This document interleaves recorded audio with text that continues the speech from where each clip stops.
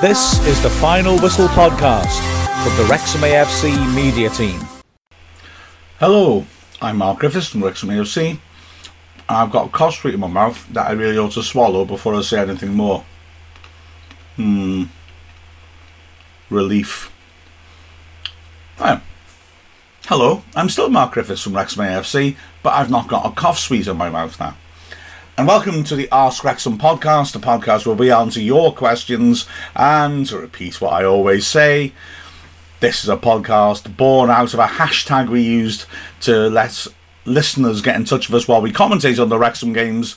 And wow, your support and response has been phenomenal, so it's impossible to mention half of them. And so we use this to catch up on the ones we missed and also to give a second airing to some of the brilliant questions that we get. Right, couple of points of order. If you're watching the video, you can see that today, significantly, I am wearing my Dai Davis t-shirt.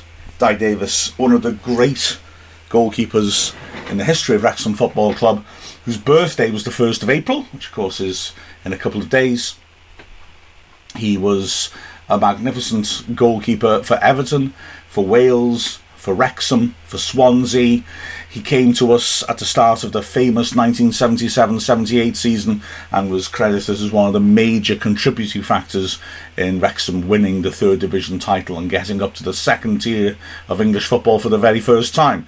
A great goalkeeper, a great cultural figure as well, a passionate advocate of Welsh culture and of the Welsh language, and a man who, when he passed away fairly recently, was genuinely missed as an important figure for both for our club and for our country. So, Dai, this is for you, mate. Another important thing I want to mention as well as our first point on Ask Wrexham isn't a question, but Jay Bailey has posted up a final point, blog post about the brilliant Ask Wrexham fundraising efforts. Now, Jay and Janie Lightning and Beer Bear Beer were the leading lights in setting this up, but thank you all who have contributed. I mean, this is just incredible. They set this up as a virtual bucket collection for the women's game because they couldn't get over to see it, and it has raised over £2,000 for Welsh Women's Aid. An astonishing effort. So firstly, well done to the three of them for setting that up. Absolutely incredible, and we have more things in the pipeline to add to it. And also, well done to everybody who contributed. That really is a wonderful expression of what a football can achieve, what the community can achieve. And I've got to say, I've always tried to labour the point, maybe some might say, that Wrexham Football Club is a community club, and when you've got opportunities to do good for your community, you should do. It is, I think, no coincidence that new fans of the club drawn in by Welcome to Wrexham are motivated, I think, by the human story at least as much as the sport, and are very eager to keep that tradition going. Absolutely marvellous, and I feel very, very proud. Now, let's move on to footy matters. And firstly, the women's football, of course. The women's team, a brilliant day on Sunday when they beat Connah's Quay Nomads 2-1. Absolutely fantastic occasion. The crowd was sensational. The whole day was wonderful. Kurt Bennett asks, can we explain how going semi-professional will impact the teams? Let's unpack that a little bit. We'll go semi-professional if we win the playoff firstly. So we've got to beat Britain Ferry in Newtown.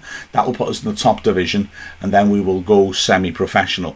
Now, I tried to answer this a bit in the commentary, and then I sort of felt some of the things I'd said maybe I'd want to step back from a little bit. So let's look at it this way. There's clearly going to be a big step up in lots of ways. There'll be more opportunities to train if players are actually getting paid to be footballers. There'll be more demands, frankly, on the players. There'll be a lot more travelling if we go up too, because a lot of the teams and most of the teams in the top division are in South Wales. And that will make demands on players, which might mean that it's more difficult to have a full-time job at the same time. So training implications massive. Also, let's be honest here, going semi-professional opens up a new field of players we might be interested in. And while and speaking to people who follow the team and follow Welsh football, women's Welsh football, more closely than I do, I've been assured they think that this team would be okay in the top league, would certainly be competitive, wouldn't have too much of a problem being competitive. But having said that, obviously, and especially if you go semi-pro, and especially if your aim is to be the top team in Wales, we may well look to also bring in some more experienced players, perhaps. There are some players in that team who have played in the top level, but you'd probably bring in a bit more because you will be throwing some money at it and having a budget. I said as well about maybe some players not being willing to carry on playing, but I think I'd step back slightly from what I said earlier, because men's football, that happens at Wrexham's level, but some players might feel, okay, I can't commit to a greater training load.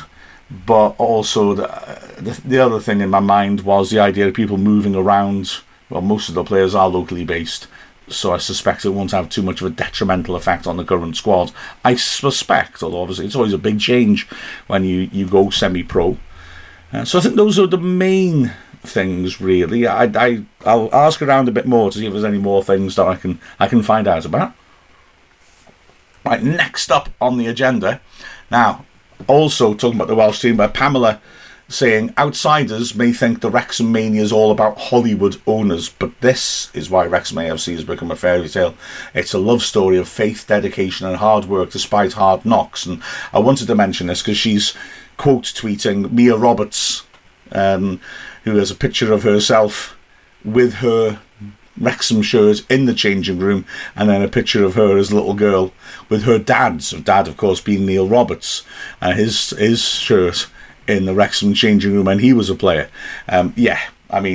Exactly, and I wanted to sort of mention this as well because that was a lot of what felt fantastic on Sunday. The fact that so many players were local, were Wrexham fans, and were fulfilling a lot of different hopes and dreams, really, by not just by playing there and reaching a new level, but playing there and doing something that they would never have dreamt of. And again, thanks to the owners for making this sort of thing happen now.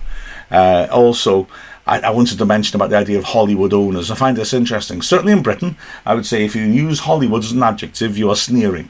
You talk about something being Hollywood, you're implying it's glitzy but has no substance.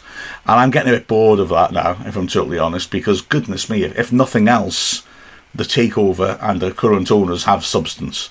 And I think you only have to look at what happened last weekend at the football club to understand that. You need only look at the Ask Wrexham fans community raising £2,000 for an excellent cause to understand that. It's getting a bit boring, this Hollywood tag, because like I say, in Britain it is a sneering adjective, I assure you. Now, I've been itching to get onto this one. I'm going to get political now, so I apologise. I'm going to try and say it dispassionately, but you know, if I'm biased, I apologise. But Daniel Dunaud's come up with the question a lot of people want answered. He was listening to Ben Tozer on TalkSport discuss the awful new twist in the FA's policy on player contracts and injuries. Not really sure the relationship between the FA, the clubs and the players. Can you help explain? I certainly will. Now, I will say Ben Tozer did a superb job, not just of explaining the problem, but of managing to sidestep a lot of the nonsense that was getting thrown at him. So the part of the reason, Daniel, why there's a lot to pick out of this is that a lot of it was rubbish. Not from Ben. The issue is serious, very serious. But TalkSport's treatment of it, well, just listen to me pick this apart, and I think you'll understand that it's quite startling how amateurish a big organisation can be. The thumbnail of the video was, have the FA gone too far? Right, so first things first, and you're quite right to talk about the relationship to the FA, the clubs and the players. This has got nothing to do with the FA. They've only put that on because the FA is more sexy than the National League. We like, as probably is true around the world, battering our governing bodies and leaders, and the FA often comes in with stick, often justified.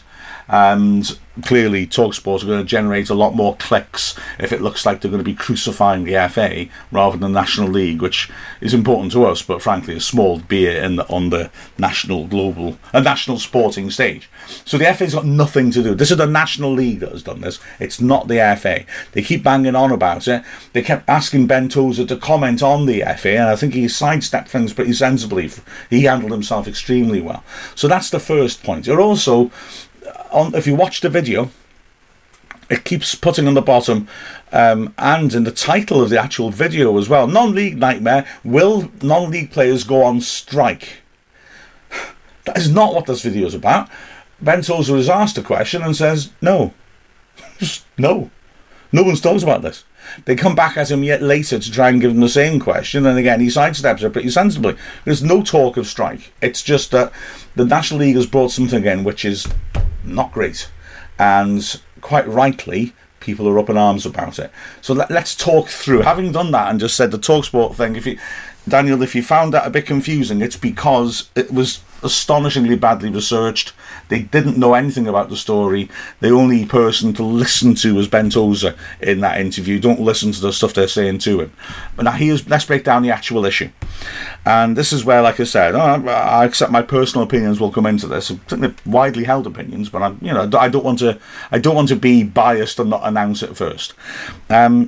I and a lot of other people don't have a great deal of respect or trust in the National League's system and the board. And a major problem with that is that the board is made up of representatives of some member clubs and clearly seems to get driven by personal interest. I mean, to give you a couple of examples, you've got the case which was a massive scandal which brought about a vote of no confidence in the National League board, which they won when COVID monies were redistributed. The government gave money to be used as compensation for loss of attendance, and it was specified that was what that money was for, due to games being played behind closed door because of COVID. But the National League board decided to just split it equally and give it to everybody, which was a remarkable decision, of course, because you have clubs like Wrexham, like Grimsby then, who were getting, Notts County, getting crowds of around or higher than 5,000, and then you had some clubs like, say, Boreham Wood and Dover, who were getting crowds of lower than 1,000. So clearly, by splitting this all equally, you were making sure that the clubs with big crowds still lost out, and frankly, some of the clubs with smaller attendances actually made profits out of the fact that games were being played behind closed doors because they were getting more compensation. It was actually said by the board that they have to compensate them for travel, which, like I said, it was specified it's compensation for match day revenues lost by attendance and selling programmes, selling pies, whatever. It wasn't for travel. Everyone was going to have their travel bills anyway. That wasn't affected by COVID. But like I said, if your board is just made up of representatives of some clubs, there's a serious danger that it's going to be unrepresentative of the whole division. I hate to say it, but Dover and Boreham Wood both had their owners on the board. Now, this issue of that Ben Tozer is talking about is that the National League are proposing that if a player is injured for 3 months, they can have their pay docked, and essentially, as Ben Tozer was saying, essentially going to be paid £100 a week, which Ben Tozer rightly said in the interview is horrific, because how are you going to get a mortgage on that type of contract where you essentially have a 3-month contract, don't you? It's a 3-month rolling contract. A club could get rid of you if you get injured in 3 months' time. And he's quite right. And then that was it, 6 months, was it? I'm sorry, my mind's gone blank. There was a longer period where, no, it wasn't as long as that, where they were allowed to just cancel your contract.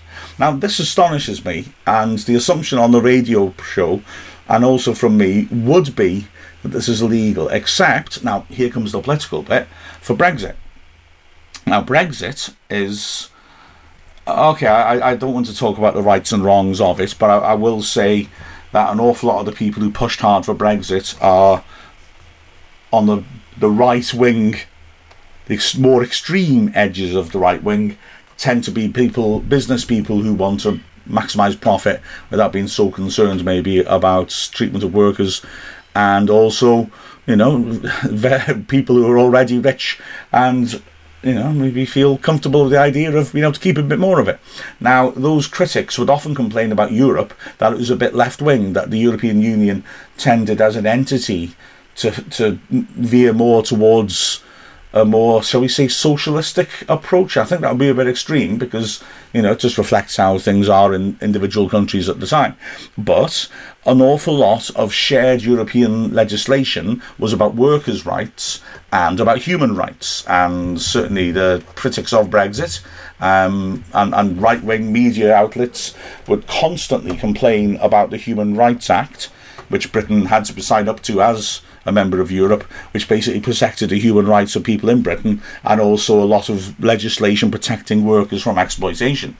Now, while the sort of argument was we will be free of all this interference from the Europeans, the truth of the matter is that it also gives carte blanche for the governments of the time just to make their own rules, rip up the Human Rights Act and start from scratch. And the current government has been veering further and further to the right in Britain, and I can't help seeing this as a continuation of that. You've got workers' protective legislation for workers being eroded or removed, and then suddenly footballers, by the way, can just get sacked. I mean, utterly astonishing. By weird coincidence, Dover's owner has always been openly pro-Brexit, and by weird coincidence, Boreham Wood's owner actually used the club and the club's websites and social media platforms to campaign for Brexit. So don't just mention that as a coincidence.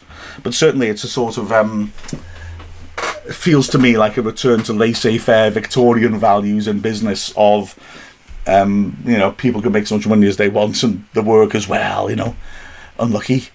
You haven't got the rights to complain. That's how it feels like to me. I would also mention that 2 years ago, Dover Athletic, during the COVID outbreak, stopped playing. They just stopped playing. They did not complete the season.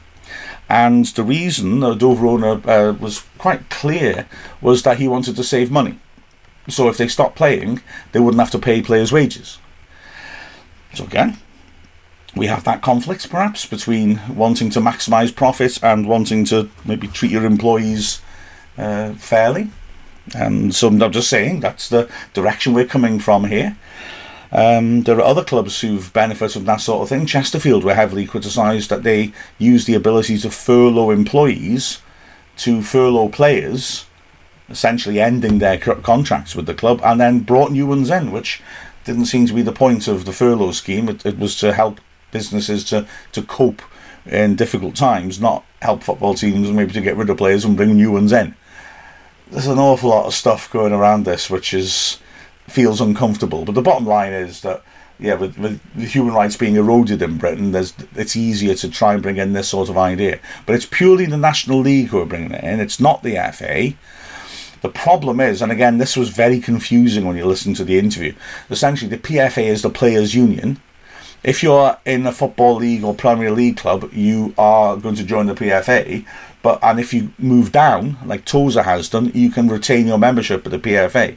But there's no union for non-league players per se, which is why they were this was all organised, the resistance to it, by a WhatsApp group of National League teams' captains, because there's a lack of organisation to protect these players in the National League, even though the vast majority of clubs now are fully professional.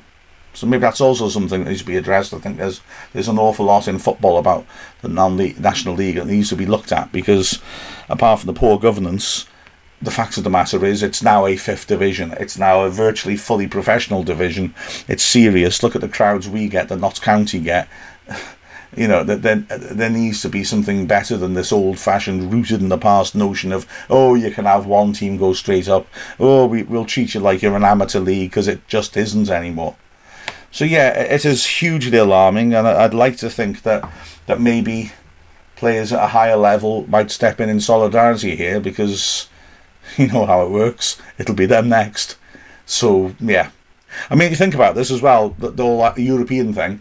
the idea of the Bosman transfer, of a player being out of contract and having the freedom to go wherever they want, was brought in by European legislation. So this is a sort of fight against it, isn't it? This is, now we can just get rid of you whenever we want to. It's not good. It's not good. And as Tozer kept using the phrase, you put your body on the line for a club, and then that's the gratitude they show you. I must emphasise that it's not obligatory. So this is a National League saying you can do this to the clubs. Now, we know that Notts County have gone on the record saying they will not do it, and we have said, well, informally at least to Tozer, that we would not do it. There's no reason why we would, is there? Let's be honest. So there'll be some clubs that will just take a moral stand and say, no, this is just wrong, we are not doing that. Good for them. The problem is the clubs who will not take a moral stand. So let's hope there's enough of a storm around this to stop it and kill it dead. I have got to show you Spitball Ideas' wonderful spreadsheet. I'm sorry if you're listening to this, but basically what Spitball Idea has done is share calculations for every club in the division and how many points they need to reach the highest possible position and what positions they can no longer fulfill. And the reason I want to mention it, apart from the fact that it's just a magnificent, fascinating spreadsheet that you can pore over for ages, is that for a few weeks, to be fair, Wrexham have been guaranteed at least second place. We don't want second place, but we are guaranteed it. Isn't that remarkable? It makes you realise that we're not for Notts County. Who could say the same about us? This league would have been won a few weeks ago, which is astounding. Even when teams run away with it, they still don't tend to win it until around now. But we'd have won it back in early March. Astonishing, isn't it? It does lay things out quite nicely. The bottom line is, the Notts County game is massive, of course it is. But if we can win our next two games, which are both against teams in the bottom half of the table, Oldham and Halifax, not a given, but if we can do that, it really does put pressure on Notts County to win at the racecourse. Otherwise, they really will be starting to run out of games to make the gap up. Now then, Pamela. I love this now. Ben Foster. You notice you signed him. Pamela says, yeah. Me last week, I said we were never going to sign him. And I was right. Up until the point where we did. Man, how embarrassing. It's a sign of what's going on at Wrexham. This fairy tale story. All my life I've had daft rumours being said about Wrexham, and I just dismissed them because they're stupid and fanciful and very naive, and I really thought the Ben Foster one was the same kettle of fish. It wasn't. Wow. Anyway, Pamela says, never seen a Ben Foster CG cycling goalkeeper report before, and I really enjoyed it. Great eye view. Does one need proper dispensation to put a GoPro inside the goal? I'm actually surprised it's allowed, but glad it is. Right, now then. Ben Foster was doing this, and you may have noticed on his video, he's talking about the return of the GoPro. And that's because last season, or was it the season before, he was stopped from doing it because he was in the Premier League. Now, this actually wasn't so much to do with safety or anything like that, as to do with rights. The Premier League own, the rights to every picture or video that's taken in the stadium, and therefore you're not allowed to put a GoPro in. So the Premier League stopped him from doing it. He was doing it in the Championship, and I've got to say, I'm slightly surprised the EFL didn't have the same attitude, but they were fine with it. The National League were never going to be objecting because, combination, the phrase I like to use about the National League, it's cowboy country. There's an awful lot of stuff that is not regulated. That's why Boreham Wood can still charge clubs to actually commentate or film there, which is remarkable when everyone else works on a quid pro quo basis. There are lots of things that clubs get away with because the National League just lets them get away with it. Yeah, but in this case, I guess this laissez-faire approach to business that trying to bring in with the wage stuff we talked about earlier benefits someone like Ben Foster or the fans because no one's going to stop him. There is another obstacle to overcome, though, and I know this because the club used to put GoPro cameras up, and that's the referee. So basically, from a safety point of view, you need to ask a referee. And we've had situations in the past, of course, there's not been consistency, really. Generally, referees would say, you're not allowed to, you can't put stuff in the net. There's a safety issue. I'm not at all convinced by that. That to me feels like I said, the old idea that legislation about the National League is old-fashioned, stuck in the past. You know, if you're going to put an actual camera in the goal, that's stupid. That's dangerous. A GoPro securely tied to a stanchion, how is that an issue? But yeah, so we used to put GoPros behind the nets, which was okay if you got lucky, but often wouldn't be that great because you're a bit too far back. You got that sort of wide-angle lens thing, rather makes it look distorted and makes the action look tiny. And often I'd have to sort of zoom in as much as I could, editing the highlights to make the footage usable. Also, because you had to stick it behind the goal, sometimes the wind blew it over. There, yeah, you're stuffed then. But so, yeah, referees also have, from a safety point of view, the right to veto. Right, A. Fennell said, just watched the Ben Foster interview. For those of us in North America, what is a plonker? Well, how can I put this? Years ago, I'm talking about first half of the 20th century, it would be slang for something a man's got that the woman hasn't. However, a mild slang, right? And then it's become milder and milder to the point that it became like a sort of insulting word, like you twit or whatever. And the reason it's become popular was because of the 1980s. Well, it was one of the biggest British TV shows of all time. Started in the 80s, Only Fools and Horses, which is set in London with some dodgy dealers, and Del Boy, the main character, consistently, as an insult, says to his brother Rodney, you plonker.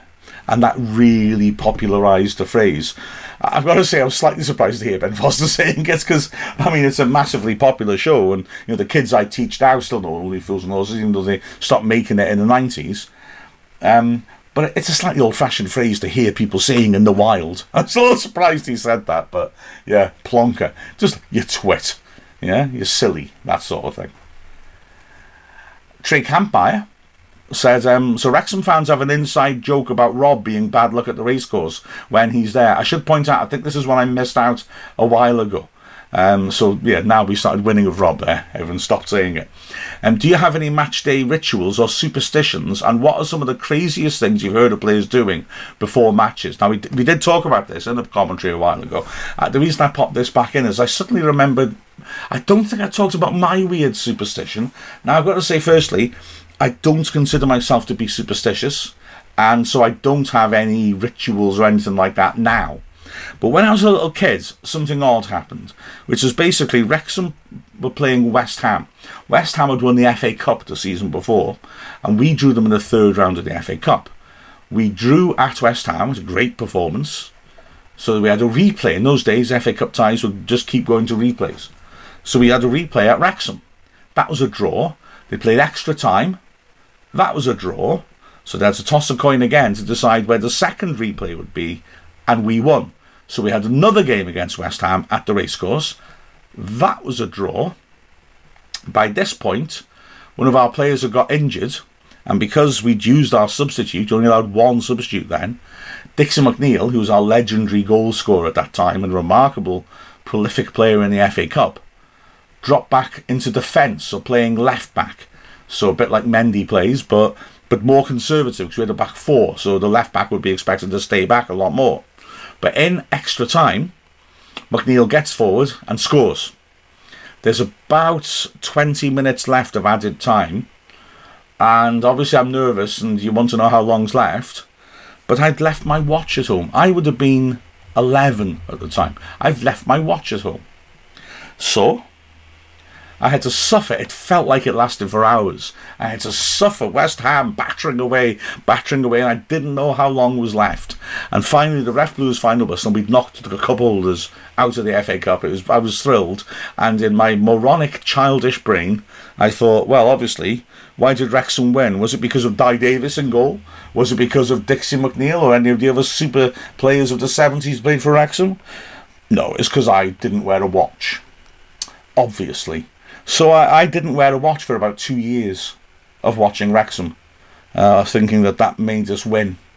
I think the point when I started to wear a watch again was when we got relegated from the Championship, and then the next season got relegated again and dropped right down from the 2nd tier to the 4th tier in 2 years. I think at that point it occurred to me that not only did it irritate me that I didn't know how long had gone in the game, but also that probably my good luck charm had malfunctioned, and I stopped that. But now I would say I wouldn't consider myself to be at all superstitious. Touch wood. Sorry. And now this is a beauty from Kelly Morrison. Looking at stadium sizes in the EFL, only a handful have a capacity of less than 20,000. So once Wrexham is promoted, do you think a new stadium will be constructed, or the racecourse will be further expanded to accommodate a larger fan base? It's a great question. There have been some good comments on it. I like these. Alan Roberts saying it could easily be extended to 20,000 plus, but I think the apartments behind the Wrexham Lager stand would need to be bought out. Joe Glendower saying I'd gladly throw in a few quid of my own to see them demolished. And Hypnotics, Will Sudworth saying me too, it would right or wrong. I'd go along with that. So this is a chance to chat about two things. Firstly, the history of the flats and what's actually gone on there. This is part of the near-death experience that Wrexham had, which wasn't covered in Welcome to Wrexham, when the ground the owners ran up a big debt, and then instead of taking the money back, they ran it up to the value of the ground and the training ground and took them. And they built the flats that are behind the Wrexham Lager stand, which are student accommodation for Glendower University. Now they said, and they put it in writing and handed it out in a Wrexham programme, that all the money from those flats would go to Wrexham Football Club. None of it went to Wrexham Football Club. So that's the reason why people like myself and Joe and Will would be quite happy to see those those flats gone. We'd be very, very happy with that. But I don't know, is that feasible? Well, let's have a look at the point about 20,000 attendances. I suppose my main point to Kelly is that their capacities might be above 20,000. Doesn't necessarily mean that they get crowds above 20,000, does it? We are unusual in that we're filling out grounds at our level. So if you're watching on the video, I've got a graphic up here, the average attendance in League 2. And beyond the top team, Bradford City, we'd be able to accommodate the average crowd of every other team in League 2. So League 2 wouldn't be a logistical challenge at all. And that's now before we built the Kop, which will add essentially 50% onto the capacity and take us up to about 15,500. Well, okay, let's have a look at League 1 then. Well, we're not getting into double figures until we hit the 8th biggest crowd, Barnsley. So in our current configuration, that would be where we'd hit the ceiling. But with the Kop built, we'd overtake Barnsley. We'd be able to accommodate Charlton or Plymouth's average as well. So again, you know, we're comparing pretty well to 2 divisions up. And even the Championship, well, okay, there you get a bit bigger. But certainly we could accommodate, if you look at them in order, the 17th largest average attendance is Queen's Park Rangers in the West End of London, and we would be able to accommodate that in a 15,000 capacity crowd. What I've not factored in here, of course, is away support, because away fans naturally will travel in bigger numbers in the EFL, and so we will have a situation where, you know, the crazy as the demand is now, we probably would be able to sell even more than just the 15,000 if we're getting to a point where clubs of the nature, I mean, even going back to League 2, clubs of the nature of Bradford City will come mob-handed. Stockport County, because they're local, would do as well. So, you know, Tranmere, Grimsby, these would be clubs where we could maybe give them a stand. And then the problem then would be, where do we accommodate our supporters? that would be an issue, I admit. And then when you go into League One, I mean, clubs like Derby and Ipswich, Sheffield Wednesday, Bolton Wanderers, Portsmouth, I mean, these are traditionally teams that yo-yo between the top and the second divisions. They bring terrific crowds. So, yeah, there is a need possibly for building and expanding, but it's not an urgent need in that League Two, because we'll be one of the biggest capacities in the division, or certainly in terms of how many people we're expecting to get in. In terms of expansion, it's going to be expensive. So the question was also saying whether we should move along, find a different ground. Now, you've got to remember that Wrexham fans are emotionally attached to the Racecourse, because in the course of our battles, as was seen on Welcome to Wrexham, we battled to save the ground because it was going to be sold and the club relocated, supposedly, so that they could build superstores on our house, a B&Q DIY superstore. So the fans are very attached to Racecourse, and let's be honest, we make great play of the fact it's the oldest international ground in the world. So I think politically it would be a difficult place to leave. The infrastructure is quite poor at the Racecourse. I mean, if you try to get served for a drink, you'll know exactly what I mean. So the infrastructure is not great, and the COP will address that massively. The office space is poor. That's why we've got the double-decker pod in the corner of the car park, because it just needed rejigging completely. And the COP will also address that. But, yeah, a massive makeover of the Racecourse or a relocation would make sense, but I don't think politically you could really push through a relocation. I don't think the owners show any intention of doing so. So in terms of expansion, I can't see how you can expand the Macron stand, because you've got a main road running behind it. The COP will be redone, obviously. The Eric Roberts tech end probably is the most realistic one, but you'd have to buy land from Glyndŵr. Now, my lad, when I talked to him about an hour ago, did point out they have got a lot of land, Glyndŵr, and they have sold quite a bit for a housing estate, so they may well be willing to listen. But it's going to be expensive. We're going to have to buy land before we even start to build. But that would be a possibility, of course. And then the Wrexham Lager stand, I don't really see how you could do anything without knocking down that block of flats, and that would be, again, a bit of an undertaking. Plus, you'd have to buy them back off Glyndŵr, wouldn't you? So, and Glyndŵr may well say, well, we don't mind selling a bit of car park to you, but we're not crazy about selling student accommodation, because then where are our students going to go? So that was a thorny one, I strongly suspect. I think that's it. I think that's all. I've not even managed to invite Mrs. G in to comment on anything. I'm quite disappointed in myself. She's just smiling at me. Shocking. I'm going to pretend that she sits here for all the podcasts. Silence doesn't work very well in an audio medium, dear. She's not breaking. She's not snapping. You enjoyed... this is good. You really enjoyed the women's game, didn't you? Yes, I did. Good. Yeah. Sorry? I got very excited. Did you? Oh gosh, I'm glad I was on the other side of the ground now then. And you had direct dialogue with Mr. Reynolds as well. I did. Well, he waved down to our bit of the crowd, and I asked him where Rob was, and he said he'd killed him.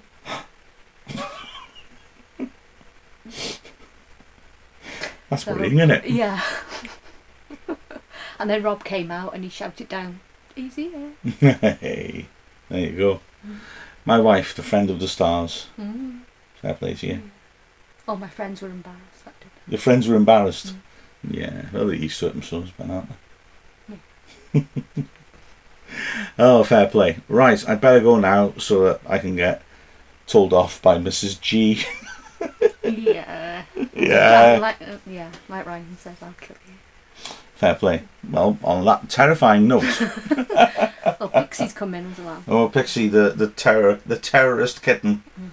She'll wreak terrible revenge if I moan at her mummy. I can promise you that. This has stopped being a football podcast now, hasn't it? Really, it's become more of a sort of family squabble. There she is. Go on, Pix. Here she is. Hey, Pickle. Show the crowd. Let's get Pickle on this. Oh, she don't want to. Pixie, she's a good one. Good girl. So, as Pixie rips at my flesh, whoa! I think I'll finish this here. Adios, muchachos, and remember, another game on Saturday. Let's get stuck into it. Bye. Interlopers. Shocking. This is the Final Whistle podcast from the Wrexham AFC media team.